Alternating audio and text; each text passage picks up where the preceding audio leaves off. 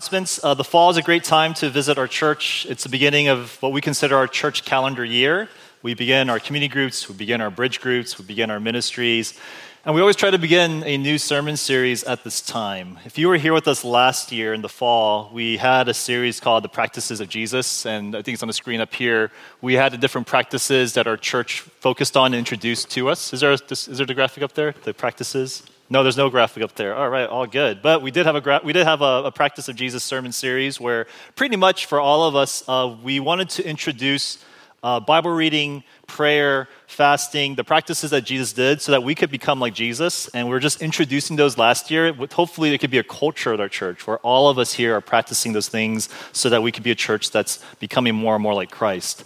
Today, this year, fall of 2023, we're going to tackle the question, well, what does this journey look like to be like Jesus? We have the practices, we have the tools, but what should we expect this journey to be like? And so our sermon series, it's on the journey of faith. We're going to be going through this for the next 2 months. And so I've been thinking about this, by the way, for a long time. This sermon series, I've been pondering it for over a year, researching and thinking about it. Because I really think our church, and especially churches in the OC, we really need to have a series like this. And so if you have your Bibles, we're going to be looking at John chapter 17. This passage, it's going to be our North Star for this series. I'm not going to go too deeply into it today, but it is going to be just the thing we point to as we talk about the topic of this series. And so, John chapter 17, verses 24 to 26. And here at our church, we believe that when we read the scriptures, that our God is alive and he is speaking. So, can we all rise together? And we're going to read this passage starting in verse 24. This is Jesus. He's praying in the Garden of Gethsemane. And he prays starting verse 24. Father, I want those you have given me to be with me where I am, so that they will see my glory, which you have given me, because you loved me before the world's foundation. Righteous Father, the world has not known you. However, I have known you, and they have known that you sent me. I made your name known to them and will continue to make it known, so that the love you have loved me with may be in them, and I may be in them. This is the reading of God's word. Let me pray for us. Lord, would you speak to us wherever we are in this current moment in our lives? Would your spirit stir in the hearts of your people? May we be awakened to what you have to say, and may we, O Lord, walk away transformed. In your Son's name, amen. You may be seated. Back in November 2014, I'll never forget, my wife and I, we were getting ready to go out to eat Thanksgiving with my family, but she was taking a little bit of time getting ready because she wasn't feeling that well. She was feeling sick, in fact, for the past few days. I'll never forget, right when we're about to get ready to go out, she pops her head out of the bedroom and says, "Hun, I'm pregnant." We weren't happy. We weren't hugging. It wasn't like those movie scenes. We were just in shock. And we just sat down, staring into space, contemplating in complete silence what our life will look like. And I do what I normally do, which is when I don't know what to do, I simply research and I look up what's going to happen. And so pretty much for the next 9 months, my wife and I, what we did is we read everything about pregnancy. We read everything about labor. We read everything about delivery, newborns, feeding, sleeping. And so what happened was when we actually had our son who was born, that first year of parenting, really challenging. I know a lot of you parents, if you're a first-year parent and this is, during that season where they're really young, really hard, but we survived. We made it through. And a lot of it was because we learned. We learned how to nurture young children. We learned how to entertain them when they're at that age. We learned how to make sure to set their limits. But what's really fascinating about parenthood is as you get comfortable parenting your child, everything changes because your child changes. They start to grow, and you have to learn new ways to entertain them, new ways to feed them, new ways to nurture them. And so what happened was we had to constantly change our game and adjust. And right now, I have 3 kids now, and they are all in different stages of life. And so what they need and how I relate to them, it's all radically different. My son, he is 8 years old, and all he wants to do is play video games with me and hang out with his friends. And so the main thing I'm doing is I'm playing video games with him, and I'm just giving him these life lessons. We don't do that. In the Hwang family, we don't do that. I just kind of give him these limitations, training him, because that's what my son needs, I believe, at this moment. My middle child, she is 6 years old. She just lives in her own world. All she does is just read and just by herself reading all the time. And I feel like at this stage for her, she needs a lot of affirmation. She needs a lot of like, good job, you're awesome, that world you're thinking of, that's so fascinating. And she just talks and talks and talks, and we just affirm her. My youngest child, she is 2 years old, or almost 2, and she just wants to control me. Like she just grabs my pants and just drags me everywhere, telling me what to do.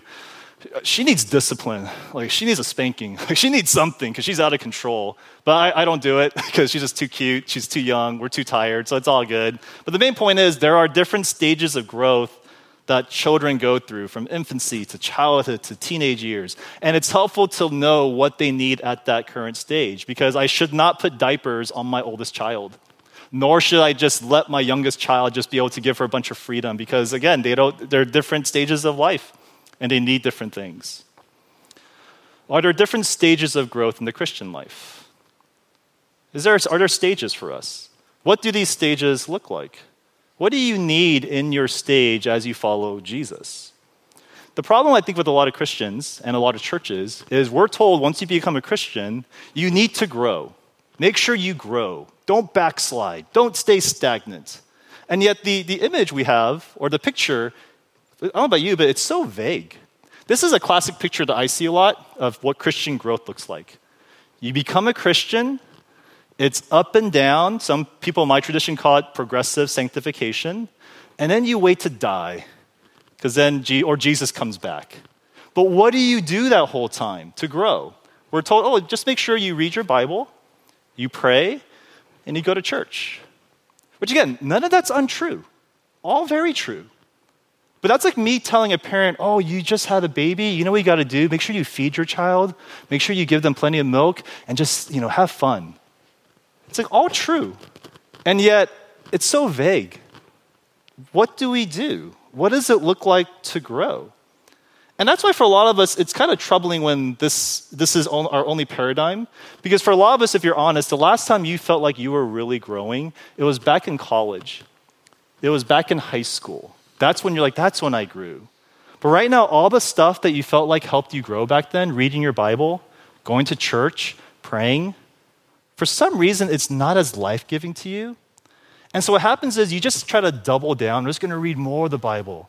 Or you're going to try to double down going, I just need to recapture that. So you start serving in your youth group. You start serving in the campus ministry, even though you're not in campus ministry anymore, because you want to recapture those glory days. Or you think, man, something's wrong with my church. I'm just not growing here. Maybe it's a different church I need to go to. But I think that those all might be true, but one problem might be we just don't have a clear picture of what the journey looks like, of what growth looks like for the Christian, and especially what do we need in every stage. And so that's why we are doing this new sermon series, The Journey of Faith, where we believe as a church, the Bible describes faith. It's not just this event that transpires in your life and you wait to die, but it is a journey that God is taking you on throughout your life. A journey means it's not this short trip from A to B. A journey means that it's a long process filled with stops, filled with starts, filled with boredom, filled with adventure, but you are always moving. You are always journeying along. And the question is, but are there landmarks for you? Are there landmarks for the Christian to know you're going the right way? When I drive on my way to Vegas, you know how I know I'm going the right way? Those weird colored rocks. I'm like, we're on the right path. When I go to San Diego, how do I know I'm going the right way? Those weird big factories that are there. I'm like, God, it's like I'm on the right track. Do you have landmarks for you as you journey in your faith? Do we have anything as Christians to help us navigate this? And I want to propose, yes, we do. There's something that some Christians call stage theory. It's on the screen what it means. It's the attempt to map our spiritual journey. It is a way to understand how the Christian life looks like. Again, it's more, just think of it, it's a map for us, and to see what landmarks and what the journey looks like. It is implicit in Scripture, but it is explicit throughout church history where many different Christian thinkers try to just create this map of what it looks like to grow. If you're familiar with the art of cartography is the idea of making maps. And if you look at a map in California, there's all kinds of maps. There's maps that show the region of California, maps that show the distances, maps that shows the cities, the political affiliations, all these maps of California. Same with the spiritual life. There are different types of maps that people propose, and this goes all the way back to the 2nd century with Anselm, to the Middle Ages with Thomas Aquinas, to the 16th century John the Cross, to the 20th century James Fowler. Probably the most famous theory that was illustrated for us of what it looks like is John Bunyan. He wrote in 1678 this book called The Pilgrim's Progress, and his subtitle is From This World to That Which Is to Come. He is trying to show through a story what the Christian journey looks like and what to watch out for. And you don't have to subscribe to any of these specific maps or these theories, but it's helpful to know that there are maps out there and for us to know that we are not alone in trying to figure out how to navigate through the Christian life. And so the purpose of this sermon series is I want us to help to recognize where you are in your journey and how can you move forward. So if you're a new Christian or you're not a Christian but you're curious about Christianity, I hope this series could lay out a map for you of, this is what to look for. This is what the Christian life looks like. This is what it means to journey with God. For those of you who are older and faithful and you're just like loving Jesus, I hope this series could help you grow compassion for other people. Everybody's at different places in the church. Everybody's at a different spot in the journey. But especially for a lot of you, those of you who are tired, those of you, you've done the church game your whole life. You served in youth group, you know the deal. Those of you who are jaded, those of you who are busy, those of you who are suffering, those of you who barely made it here on Sunday. I hope this series gives you hope. And not only gives you hope, but could be helpful. How do you move forward? How do you reactivate your soul? And so today I want to propose, when following Jesus, 2 things. You want to go on a journey, and I want to introduce the stages what this journey looks like. So we're going to talk about the importance of a journey, the stages of this journey, and the way this journey works. So again, this is an introductory sermon. It might feel a little different than how we're going to do the rest of the weeks, but I just want to introduce this new category for us as a church. So first, the importance of a journey. Whenever I do premarital counseling with people, I always tell the couple, you're not just preparing for the wedding, you're preparing for the marriage. Because a lot of dating couples, they often see the wedding as like the finish line. This is when we become husband and wife. But I always have to remind them that the wedding is not the finish line, it is the starting line.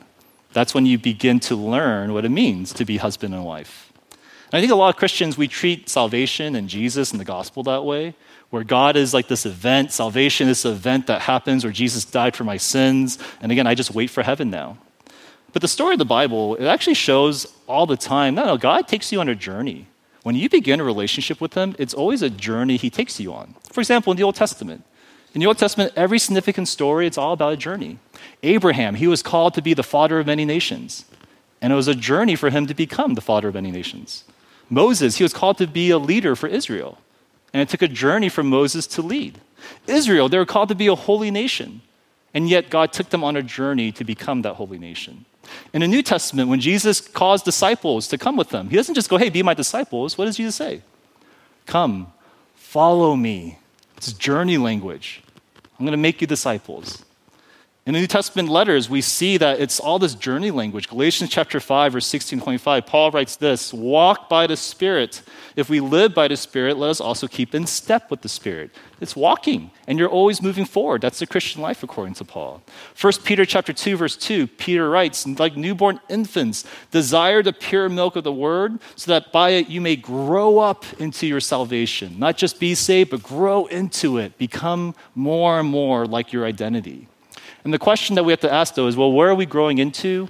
Where are we headed towards? Where are we walking towards? And John 17, the passage we just read, that is an answer that we're given. Jesus is praying to the Father. This is right before he goes to the cross. And we actually see a peek of the Father and the Son, their goal of what the church is supposed to be. Look at verse 26 of chapter 17 again. It's in the program.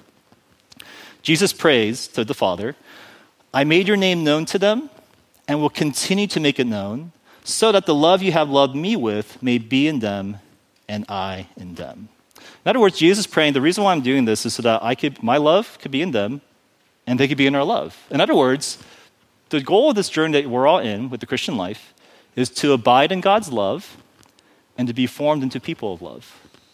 Experience God's love, live out and become people of love. To all the charismatic churches out there, the end goal is not spiritual gifts. That's a means to an end. The goal is to, through those gifts, experience God's love. To To all the missional churches out there, evangelize and ends of the earth. That's not the goal. The goal is to bring people into the love of God. To all the Bible churches out there, the end goal is not to just know the Bible. That is a means to end, to know that the love of God of the Bible, who is this God who wrote the Bible? That's why Jesus says the law and the prophets, they all point to loving the Lord your God with all your heart, soul, mind, strength, and loving your neighbor as yourself. That's the goal for all of us. And so if this is the goal of love, what should this journey feel like as you're going? I like how one author put it. It's a decline in anxiety, a decline of fear, a decline of worry, and an incline of peace, patience, kindness. In other words, love. It's love. Because Jesus, he is love. He is full of peace, patience, kindness. And if you have the Father's love in you, which Jesus had, that's when you're most free to be loving as well. But this takes a journey, because there's a lot of stuff inside of us that, man, even though we are in Christ and we are fully loved by Christ, we are not fully formed in him. There's still a lot of stuff that's kind of not formed. There's this book I'm reading called Sacred Fire by Ronald Rawheiser. It's a great book for midlife crisis people. Not to say I'm going through a midlife crisis, but maybe I am. But anyways, he wrote this one story that just caught my attention where pretty much he got invited to meet with this small group of ministers, so like 5 different ministers meeting together, and they all had a food set up around the table, but they didn't touch the food for the first hour. What they do is each minister, they just share the most honest, searingly deep, detailed confession of how their weeks went. Like this is like community group on steroids. Like they go deep. Everything that they were thinking about, all the fantasies that were wrong, all the grumbling that they experienced, they each went super deep. And for Rawheiser, this is like one of the deepest sharing times he ever saw. And so he asked one of the folks, like, hey, how did this group start? Like, why did you guys start meeting like this intensely? And one of the ministers, he said it like this. He says, I was a good minister. Like, I'm doing fine. He studies, he reads his Bible, he prays, he meets with people. His church is thriving. People love him. But he felt something was off. And the reason why he felt something was off was every time he would prepare to preach or he would meet with people, he'd come away not feeling happy, but feeling like resentful. Like, man, these guys don't appreciate me. Man, these people, like, they're not really changing. Man, and he would just be complaining a lot in his heart. And he noticed that the way he would handle that was he would compensate for himself. What he means by that is, every time there was a holiday, he went hard. Like, man, this is a holiday, Christmas, I'm going to just have the nicest vacation to compensate for all the hardships I go through. Every time he went to a restaurant, the most expensive dish, he would order it because this is like his time to like feed and nurture himself. So he had sexual fantasies and he just masturbate. That was just kind of the private thing that he would do. And nobody knew about it. He was a good minister. Nobody knew what was going on. And he realized he was doing these things, and ironically, it became the way that he could keep becoming a good minister. He needed to order good food. He needed to have good travels. He needed to live out his sexual fantasies privately. Why? Because that's what kept him going. That's how he was compensating for himself. But he noticed as he was doing this, there was like this inner-outer divide that was happening. He noticed like he wasn't really feeling like he was growing the way he could have. And he noticed something's just really off the way he was doing that. And he said a quote that just really stood out to me where he said, quote, he pictured his soul. He said, I picture my soul as a mansion, and I had 30 rooms in this mansion, and 27 I gave to God, but I was keeping 3 to myself. And so this minister was saying the way he needs to grow to be like Jesus, even though he looked pretty good, he has to give up those 3 rooms. There are 3 rooms that he was just clinging onto for comfort, for security, for compensation. And this is why you need a journey. Because your souls, if you use that metaphor, has many rooms. And perhaps you gave some to God. 5 rooms, 10 rooms, 15 rooms. But those are the easy rooms to give to him. Clean up your life a little bit. But man, there are 3 rooms that some of us are just holding on to. And you don't even know you're holding on to it. There are things that you are clinging to. And it takes a journey for you to even be aware that you have to deal with that. I know for me personally, this was how I experienced my life in the gospel. When I became a Christian, I felt fully loved, fully forgiven. And yet I struggle with pride. I struggle with cynicism. I struggle with pornography.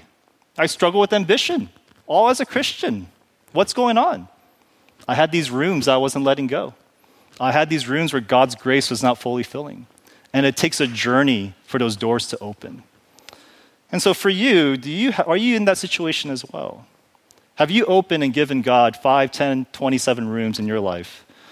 But there are these 3 hidden rooms that are just precious to you that no one could touch. Just know it's going to take a journey for you to open those doors. And that's what God's inviting us into, to come to a journey with him. And that begs the question, what does this journey look like? What are the landmarks as you journey with God to navigate through the stages of faith? And at least the second point, the stages of this journey. There are a lot of different ways of how people describe this journey. Again, there's a lot of different theories out there. What I want to do is I just want to introduce one theory that I hope could be helpful for us as a church. And then each week, starting next week, we're just going to look at one of those stages, do a deep dive in Scripture of what that stage looks like, and just talk about it through there. So if today feels like a fire hose going out, just know, very intentional. I'm just trying to introduce it to us as a church, introduce this category, and then next week we're just going to slow down and just look at it little by little. But a couple of caveats before we get into this. One is that one stage is not better than the other. I know sometimes we look at like stage 1, stage 2, and you just think like the end is better because we're very linear thinkers in the West. But just know each stage has its unique beauty and its unique struggle. Some of you loved high school. Not me, but some of you did. You loved high school. For others, you loved college. I loved college. But I know some of you don't. Some of you love post-grad life. Some of you love marriage. It's all different. Each stage has its unique beauty. Each stage has its unique struggles. Another caveat is this. You are not more loved by God in one stage versus the other. You are fully loved through Christ and Christ alone and what he did on the cross for you. My kids, when they are age 2, I love them fully. When they're age 6, I love them fully. The measure of my love is the same. The experience of that love might be different, but the measure of my love is exactly the same whatever stage you are in. And last thing, this is just a theory. It's just a theory. It's like the 5 points of Calvinism. It's like the 9 marks of a healthy church. If it's helpful for you, awesome. If you're not sure about, I'm not really sure if I fully buy it, no problem at all. But one thing is, you all have to wrestle with this biblical reality that you are called to move deeper in your faith and you're meant to spiritually mature. What does it look like for you? And here at our church, one of our visions is we want to grow in spiritual maturity and we want to help navigate what that looks like for our church. And so what I want to present today is just 6 stages. I think it has all biblical foundations to it, but I just want to present the 6 stages to us and to kind of see where are you at, what's brand new to us, and just to look at the journey of what potentially lies ahead. Here's stage 1. So here's a stage of faith. Stage 1 is what some call the recognition of God. This is the Apostle Paul on Damascus Road. This is the Samaritan woman who meets Jesus at the well. Stage 1 is when you realize there is more to reality than biology. There is more to reality than Netflix and vacationing. There is spirituality. There is God. And you learn that as you continue the stage, that this God, he is a holy God. You are a sinner in need of a Savior. And God, he offers you forgiveness through Jesus Christ. This might happen at age 8 or might happen at age 38. This might happen in one dramatic moment, altar call at a retreat, or it might take years like it did for me. It might be through this emotional type of pathway for you, or it might be very intellectual for you. Sometimes it happens because you have a great need, something really broken happened, so you need God. Or it can happen because you are just in awe. You didn't realize the beauty of who this God is. This is a beautiful stage. This is a stage that's kind of like when you first date somebody, where you just see the world differently because you now know there's a God.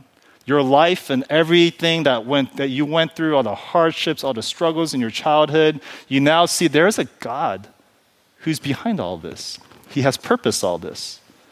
And so this is a beautiful stage that, again, for a lot of us here, if you're in that stage, it's just great. But here's the problem. For a lot of us here, if you're in that stage, you recognize there's more to life than the world, and yet there is still a lot of the world inside of you. For a lot of people who stay stuck in the stage, you love Jesus, but you love to party. You still like to party. Your money is still your money. Your life is still your life. You're still, in other words, attached to the things of the world. And a lot of Christians, especially in the OC, we are in this stage for a long time, where our discipleship does not match our profession of faith. And it's a lot of it's because your faith, it might be real, but it is not grounded. It's a lot of emotions. It's a lot of it is experiential. A lot of it's non-committal. And so how do you move forward? How do you grow in the faith when you're in this stage? You have to learn how to follow Jesus, and you need to join a community with followers of Jesus. You have to learn the disciplines, and you have to be part of a church.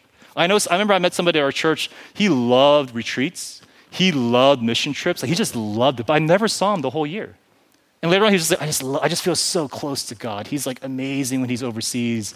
And I'm like, oh, you're stuck in stage one. You're used to like these moments with God, but what you actually need is to really learn to follow him. And that leads to stage two, which is a life of discipleship, a life of learning. This is the 12 disciples. This is the young rich ruler. Stage two is when you learn a lot about God. You practice the spiritual disciplines, Bible reading, praying. You fight against sin. You no longer do the party thing as much. You have a belief system. You become Presbyterian. You become a Baptist. You become Reformed. You become charismatic, whatever it might be. And in this stage, you primarily learn about God through other leaders. You mainly hear about God through preaching, through Bible studies, through books, through podcasts. And the reason why you do that is because you're looking for answers. You're starting this new thing, and you find comfort when somebody has the answers. There's a leader who has the answer. There's a tribe that has the answer. There's a church that has the answer. And you find a lot of comfort knowing in this weird world that you're living in with this new faith, there's an answer somewhere. And this is a very important, necessary stage because you are learning about who this God is that you are in relationship and what it looks like to follow him.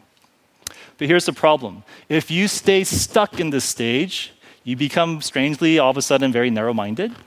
You become self-righteous. You lack self-awareness. And you become very impersonal with God.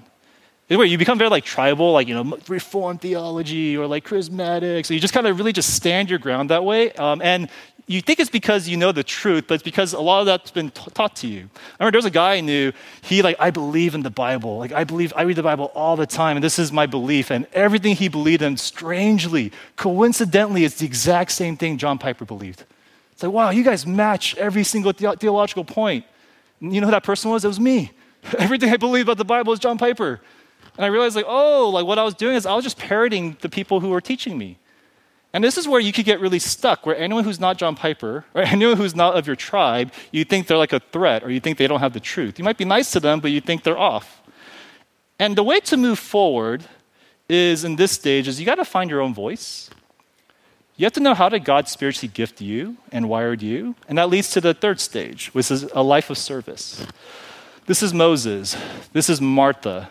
This is a stage where you start to engage with people, you start to serve people, you start to become leading people, you disciple people, you might become a parent, you become very goal-oriented. Your life is busy at this stage. This can happen inside the church where you're just leading ministries, you become a pastor, or outside the church, you are career-oriented, you have these life goals that are there. And at this stage, you just recognize this is how God wired you. You gain a vision of what God's calling you to become. You have potential of what you want life to be like. And this is a very exciting stage. For a lot of us here, you're super active, and you just feel like God's leading me, my family, our church somewhere. But a lot of us, we know what the problem with this stage is, right? If you get stuck in this stage, what happens? You get tired. You burn out. You feel like you want to quit, but you can't because the church needs you. If you don't lead the children's ministry, who will, right? If you don't pastor the church, who else will pastor the church? And what's up happening, you start caring more about the things of God than God himself. It becomes this weird season for you. And the question of how do you move forward from this stage is the most difficult question because most people think this is the Christian life. Most people think the Christian life is, you become a Christian, you learn, you get discipled, and you become a leader. And that's it. Especially parachurch people, if you went to campus ministries, if you don't become a leader by your senior year, you're lost. Like, what else is there to do? Because that's the Christian life. And what happens is, for a lot of us here, because stages 1 to 3 is the Christian life, if you already became a leader, what happens when you're done with your tenure? You spiritually retire. You just kind of graze the field because there's nothing left for you to do. You paid your dues in the church. You just kind of retire away. And if this is you, just know this is a tragedy. Because look, we're halfway done. There's half a journey left. This is like my friends who say, you talk about Breaking Bad, that TV show all the time, saying it's the greatest show. I watched that show. I stopped at season 3. It's so boring. I'm like, dude, season 3 is the halfway point. The best part is season 4 and 5. You got to keep going. It is so much more depth to what this show is about. Same with the Christian life. For a lot of us, we stop here, we think it's boring because we think this is it, and we repeat stages 1 to 3 again. So what does stage 4 look like? Stage 4 is what some call the journey inward. This is what Nicodemus went through. This is Mary after Lazarus died. This is the stage where you realize, yeah, on the outside things look good, but I have a lot of issues. And oftentimes you only get to this stage when something triggers it, like a crisis. It could be a bad breakup. It could be someone gets sick. Someone close you know passes away. It could be a church split. It could just be simply like you're aging and you're getting older. And what happens is there's like this sadness, this hurt, this bitterness from your past that you just never dealt with because you're just new in the gospel and you just kind of bury that deep within you. And when those crises happen, what happens is like it's almost like something's leaking now. This pain, this uncertainty, these idols, these sins. And the things you used to be so sure about, you're just not sure about anymore. This is a confusing stage. People think when you go through this, you're almost losing your faith. And the problem of this stage is you've gained a new awareness of life, and the answers you once had, they don't help you anymore. The answers you had in high school, it doesn't help you in college. The answers you had about God that you were given in college, it does not help you post-grad. All the answers you had in post-grad that you're experiencing now when you're facing death in your family, it does not help you anymore. All the answers you had when you're in your 30s and 40s and all of a sudden your church is splitting and all these scandals are happening, it doesn't help you anymore. All your confidence is being questioned now. And you realize at this point that this whole time, you put God in a box. You thought you knew how God worked. It was just really clear to you. But now, God has emerged from the box because you don't put God in any box. He is far transcendent beyond any type of human understanding. And so you're just kind of lost and confused. And at this stage, what happens to move forward is a lot of us become introspective. We go to therapy. We're really into the Enneagram. We're really into our life maps. Again, all helpful, but there's only one way to move forward. And this one way to move forward is what they call the wall. It's called the wall. The wall is the dark night of the soul. The wall is when you come to the end of yourself. The wall is those last 3 rooms in your soul that you have not given to God. There are deep-seated wounds you have, deep-seated secrets within your life, deep-seated fears, or deep-seated idols that you have been hiding your whole life, and the wall is where God is confronting you about it. You want to be in control. That's the issue. You think it's your marriage, your wife is crazy, your husband is crazy, your friends are unreasonable, but in reality, no, you just want to be in control. You're manipulative. You like to manipulate people to get what you want. You don't listen to people. Like you've never listened to anybody besides you. Your career gives you far more meaning than you're willing to admit. You're selfish. You're really selfish. And you've been living selfishly your whole life.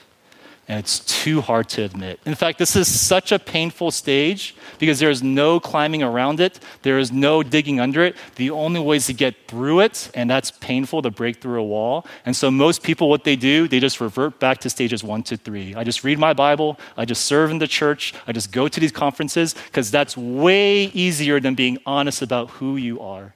It is way easier than admitting your faults and what those idols are beneath your heart.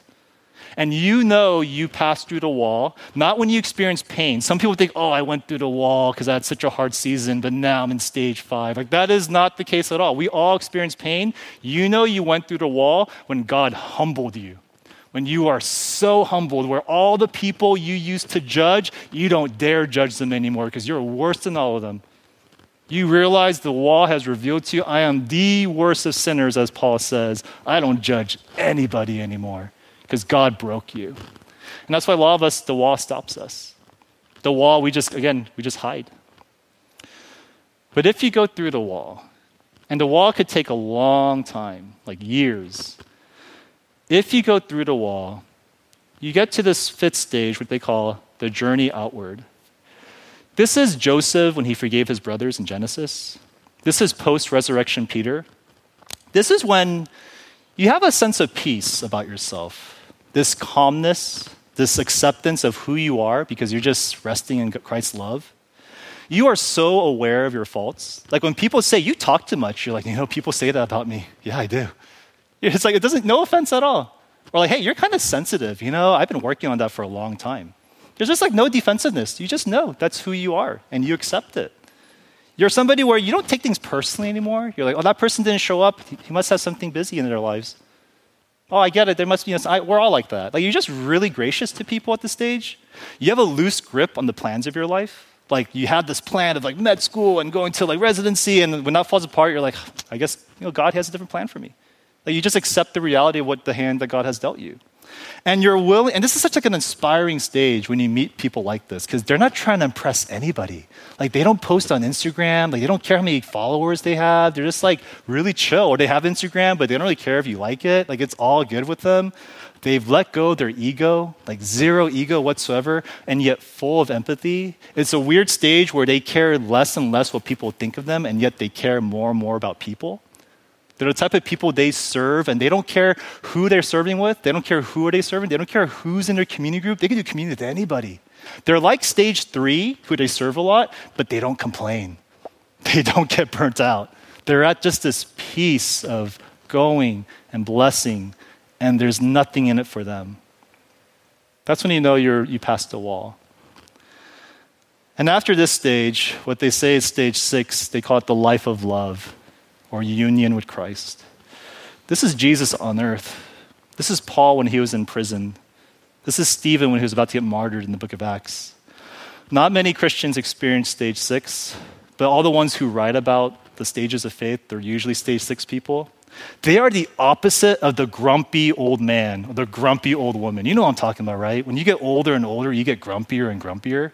And yet there's those few individuals you meet in your life who are like, wow, you're really old, and yet you're like the nicest person. They're so happy. They're so content. They're so grateful. There's like this childlike wonder in these folks. They're filled with gratitude. They notice the smallest things. Like, you'll be walking, you're like, oh, look at that sunset. It's so beautiful. You're like, dude, it's California. Like, what are you talking about? But they just notice it.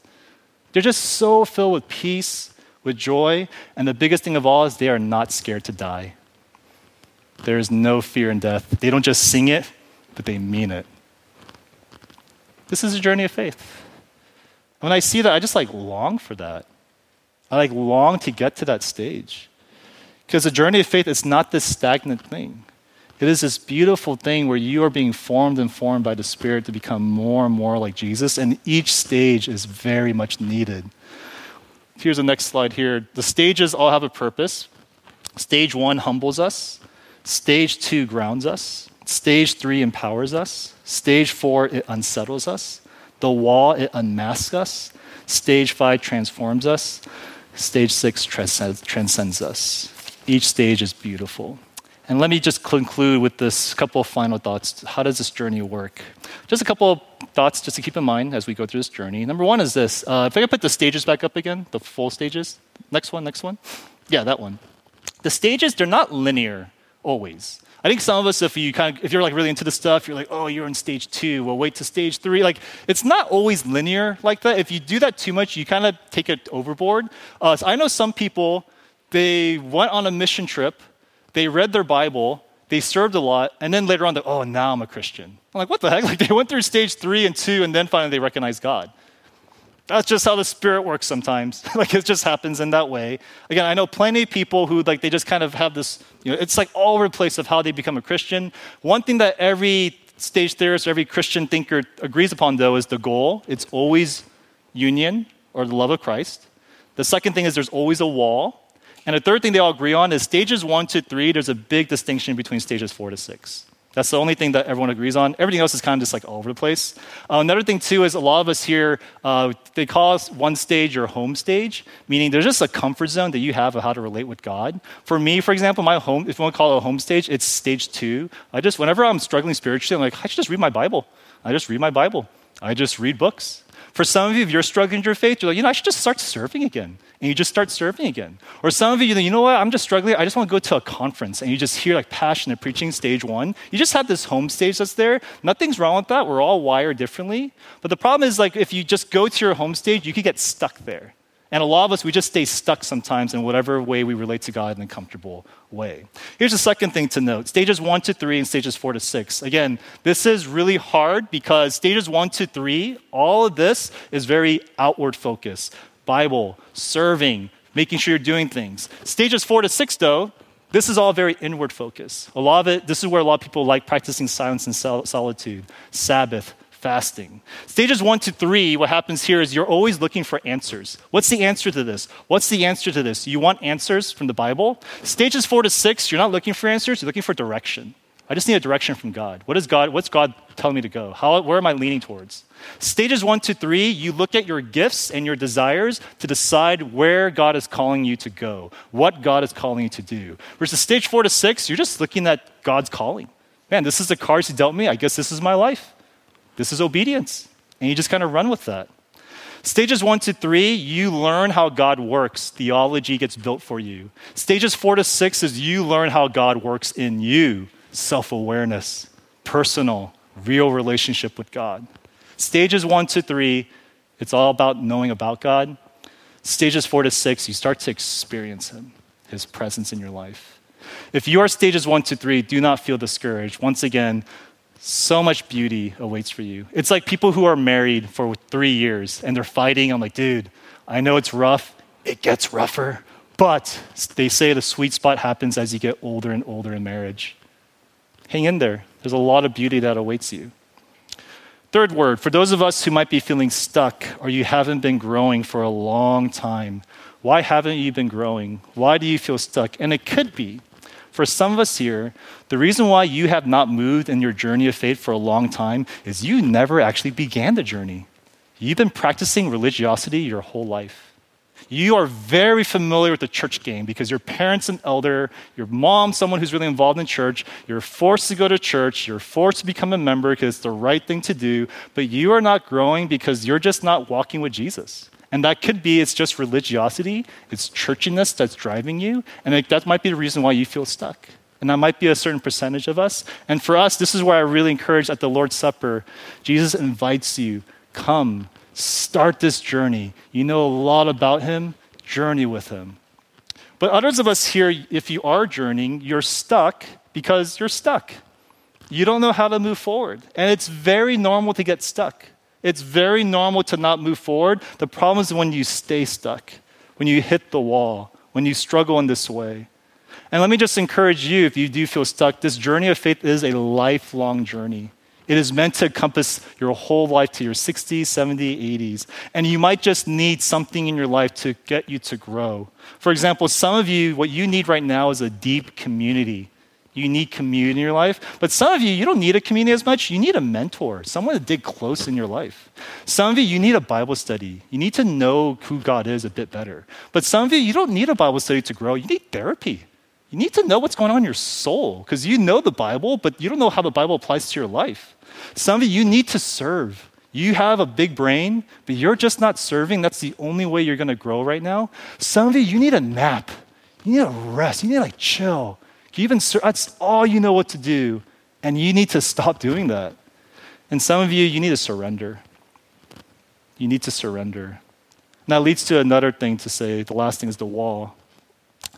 Again, the wall is not the crisis. The wall is not your parents getting a divorce. It is not the death in your family. The wall is how you respond to your parents' divorce. It's how you've been responding to the death in your family. Because in this stage, what happens is all the junk in your soul is getting revealed. All the stuff that's coming out of you is now either going to be able to be transformed, or you're just going to suck it in and just hide it underneath spirituality. And the wall, it sucks. God feels far. It could feel like a long season. You will hit the wall multiple times. You might knock out a brick or two, but man, do we get stuck at the wall. What's happening is you're experiencing what C.S. Lewis calls the fatal flaw. Something about you that you don't see about yourself. Everybody else sees it about you, but you don't, and God wants you to see it because this is stunting the way you're becoming like Jesus. It's painful, but see the wall as moments of invitations from God to experience the deepest transformation that you could ever experience. And so, given all that, do you know what stage you're in? Do you know your home stage? most importantly, do you know what to do to move forward right now? Okay, if you're like me, you might feel stuck sometimes. I've spent years, if not decades, stuck in stages 2 and 3. You could experience two stages at the same time. Just back and forth, reading my Bible, serving, reading my Bible, pastoring. And I kind of got comfortable where I just settled in a box, my little box that's there about God. And that was cool doing that. And some pastors, they're like that the whole life. The whole life till you're 60, 70, you're just in this little box that's there. But by the grace of God, things have happened where like, wow, God radically changed me. I've seen abuse in the church. I've experienced spiritual abuse in the church. And I realized like, wow, doesn't matter how correct your theology is, you could be messed up. Doesn't matter how reformed you are, how much you know your Bible. And by the way, I'm reformed and I really feel like I'm trying to read the Bible all the time. You could still be messed up. And that just shook me. I've been seeing therapy for the past few years and I've grown aware that, wow, I am very aware of my past wounds. I'm not sure if I'm healed with my past wounds. I could report it to you, but am I healed from it? Am I transformed? I don't know. My theology, I've been learning more and more that God, yes, He is holy. Yes, He is just. But Jesus is gentle and He is lowly. The Bible, yes, it teaches us how to walk with God. But again, the law and the prophets, they all point to and can be summarized. Love the Lord your God and love your neighbor as yourself. And man, my life goals, they are shifting. Before, when I saw somebody who was really smart or saw somebody who was really successful, I admired them. Now, when I see people who are really kind and really nice, I'm like, dude, I want to be like that. I really want to be like that. I really wish I could say I'm in stages 5 and 6 right now. And just join me, guys. I'm just experiencing God's presence right now. But I know I'm kind of stuck in stage 4. Because, man, I'm still like sarcastic sometimes the way I talk. I'm cynical. I still take things personally when it's not meant to be personal. I still can't handle criticism as well as I'd like to from my wife, from the congregation, from other people. I still get defensive about certain qualities about me. I still, if I'm honest, I'm avoiding surrender. But man, I'm so inspired when I see this. I don't get condemned. I look at that going, so that's what I have to look forward to though. I'm on a journey where God wants to change me to be filled with more peace, more gentleness, more kindness, to be like Jesus. Don't you want to be like that? Doesn't your spouse want you to be like that? Your children? And so as we prepare to take the Lord's Supper, let's remember why Jesus, He even died on the cross for us. John 17, again, Jesus, He paints a picture. Before He dies on the cross, He prays a vision for all of us, to abide in God's love and become formed into people of love. And the Lord's Supper, this is either an invitation for the first time or a re-invitation for all of us. Begin this journey, especially if you've been stuck. Let's move together. Let's follow the rhythms of grace that God calls us to. Let's move towards this place of love. And so as not invite the praise team up, as I close this in prayer, let's take a moment to just pause, and I'm just going to lead us in a word of prayer, and then we'll celebrate the Lord's Supper as a church. So let's all pray. And Lord, as you guide us